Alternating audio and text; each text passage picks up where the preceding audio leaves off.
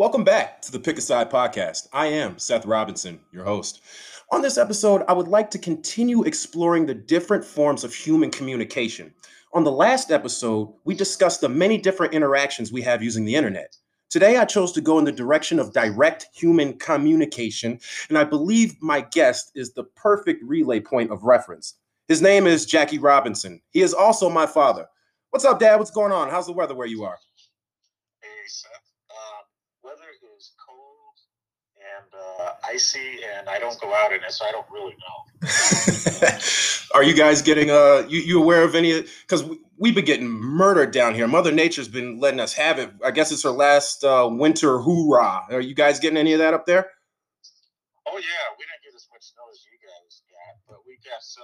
And so since that vortex is come way south, and that's why Texas is having a hard time. That vortex puts us in that sub-zero weather. So Yeah. up here in Michigan, we're like, well, we were, now it's getting a little warmer, but we were like sub 10, sub Right. 12, and then with the wind chill, sub 20, all that stuff, Yeah. It's getting warmer now. That's great. That's what we're looking at too down here. It's getting there. So if you wouldn't mind, I'd like to provide our listeners with just a little bit of your backstory, if that's okay. Yeah, no, go ahead. All right, so where you want me to start? Well, where'd you grow up, and around what time was that? I grew up in Chicago, Lawndale, West Side community in Chicago, and that was during,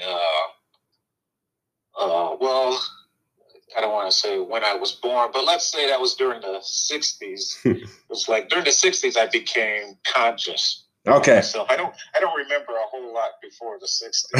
In the 60s I became conscious of myself. You became a sentient being. That's right. Excellent. That's right, yeah. So where'd you go to school? Where'd you go to elementary school?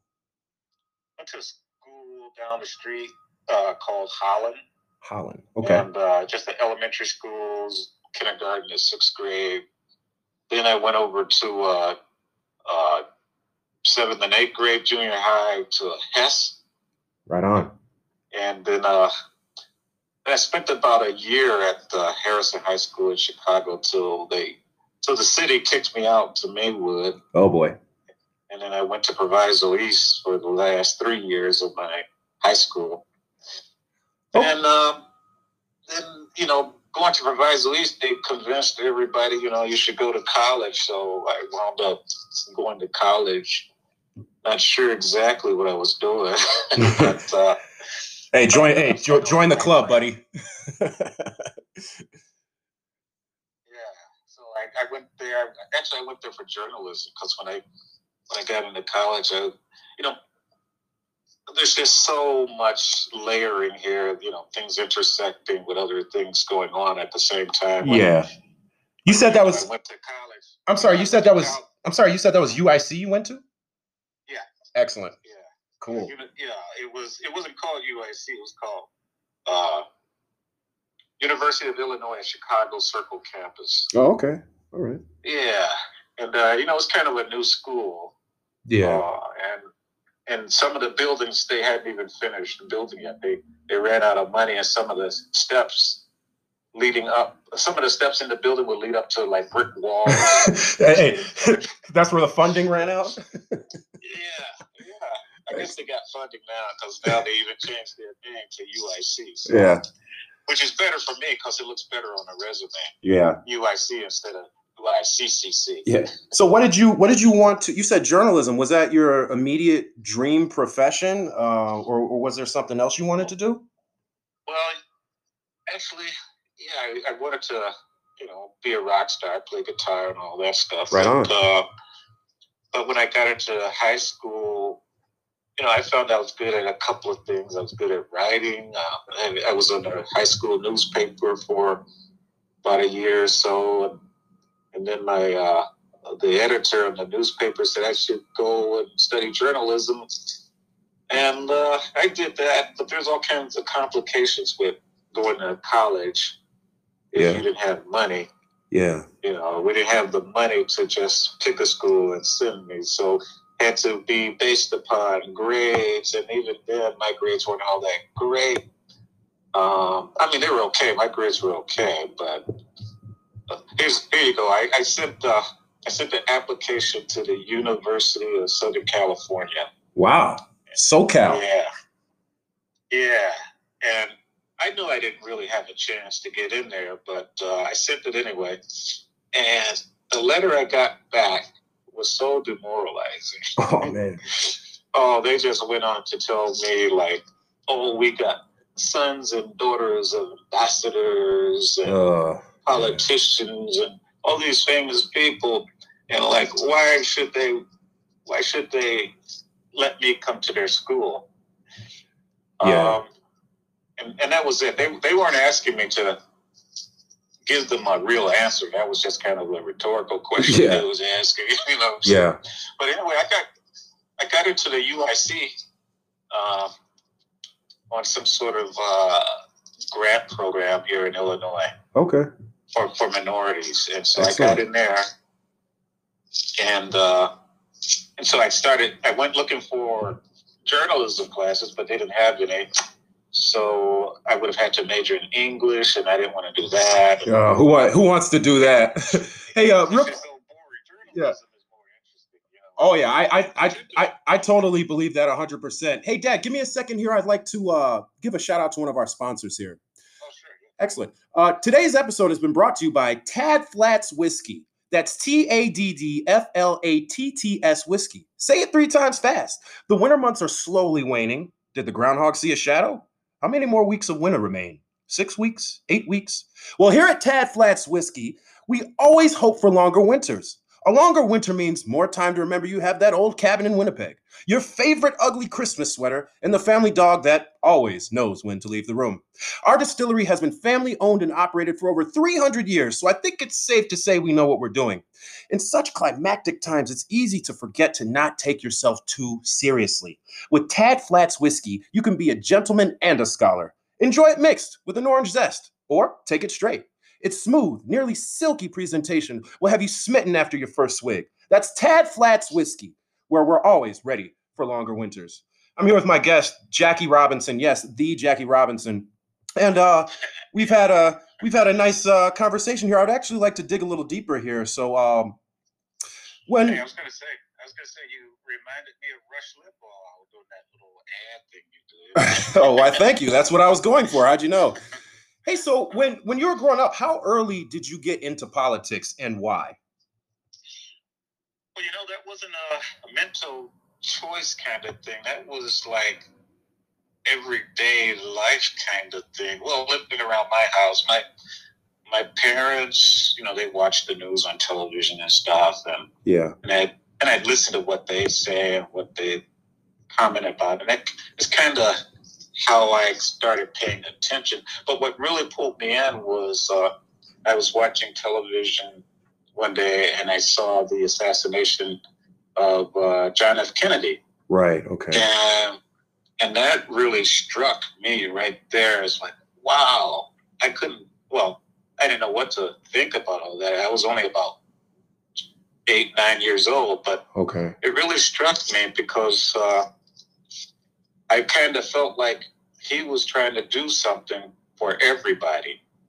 You know, I felt like, I don't know why I felt that way, but I felt like he was a good man. Maybe it's because I heard my parents talk about him. Right. Yeah. And then next, Martin Luther King. They got rid of. Now I knew Martin Luther King. I knew all about Martin Luther King, and then they got rid of him, and you know, it just kind of told me, yeah, we got to pay attention to this stuff. Yeah. You know, we got to really pay attention to what's going on around us, because politics, when politics is good, it should be like something you don't have to worry about, you know, when everything is working. But when things aren't working, you got to pay attention. Yeah. And then they came around and killed Bobby Kennedy. So they killed these 3 seemingly very nice, wonderful people. Yeah. But they let this other maniac live on. Yeah. I don't know who the they is. is, but they could easily, in the first half, the 60s could have easily have been Republicans. Do you believe? Easily. Do you believe? But I'm not gonna throw out any conspiracy theories, but there's a lot of them. That's okay. And, me personally, I've noticed a lot of young people, not even in my demographic, but a generation 2 or 3 ahead. They're so vocal and progressive nowadays, and even, like borderline radical anti-fascist cells. And as a Black man who grew up in Chicago, in the Chicagoland area throughout the 60s, 70s, 80s, 90s, do you feel that anything in today's culture mirrors the type of racism you witnessed back in your day when Dr. Martin Luther King Jr. was using his God-given voice to galvanize equality? Or is it just a bunch of people using the internet and a social stigma to make themselves the hero they always wanted to be? Well, you always have those people that are just, they only want to put themselves on the pedestal. But I'll tell you, the 60s were pretty interesting because it seems like people started to get the message. They were starting to understand what was going on. And maybe that's why the Kennedys and Martin Luther King Jr. was assassinated. Maybe that's why. But I felt like during the 60s and even into the 70s, things were kind of on a path of equality, let's say, or a path or understanding of what's going on. People were letting their guards down and starting to learn to enjoy each other. I mean, I went to Proviso East in Maywood, and I met a lot of good friends there and good people there, all colors or what have you. And it just seemed like things were on their way. But then 1980 came and Ronald Reagan got elected. And to me, that seemed where things started going off the track again. The old Reaganomics? Yeah, Ronald Reagan became president, and his attitude was that government should not be involved in anything, and only like people with money should be making the decisions. Yeah. Yeah. And that, to me, that's that like, hey, we're rich and white, and we should be making all the decisions for everybody. Yeah. To me, the best presidents throughout history or even leaders, the best leaders throughout history are those that truly care about the people. I don't know what's in everybody's heart or mind, but just from the appearances, President Roosevelt, he did what he did because the people were suffering. Yeah. Even Dwight D. Eisenhower cared about the people more so than about, the wealthy. Yeah. Even though he's a Republican, he had a good, stable mind, good attitude, I thought. And Kennedy, both Kennedys and Johnson, they were all about the people. Yeah. Of course, there's always dirty politicians everywhere. Somebody's trying to make an extra buck or or something. And so when Ronald Reagan came in, all of that kind of stuff changed, and then the banks started doing crazy stuff with money. Yeah. And then when Clinton got in, well, even before Clinton got in, the government had to bail out the banks. Every time the Republicans got in, the Democrats had to come in and fix the mess. Yeah. And I'm sorry, I didn't mean to get too. You're all right. You're all right. You're speaking your mind. A lot of good stuff. Seth Robinson here with my guest, my father, Jackie Robinson, Pick a Side Podcast. One more slot for advertisements. We got to do one more slot here. Gwendolyn's Piranha Salsa, the only bite you can afford to get. Gwendolyn's Piranha Salsa has been chasing the ghost of the ghost pepper to be your #1 go-to chip dip for the past 8 years. It's not only good for chips. Gwendolyn's Piranha Salsa goes great on tacos, wraps, sandwiches. Whew, you name it, you can dip it. With an incredible 1 million Scoville grade level, only master chefs are allowed in this kitchen.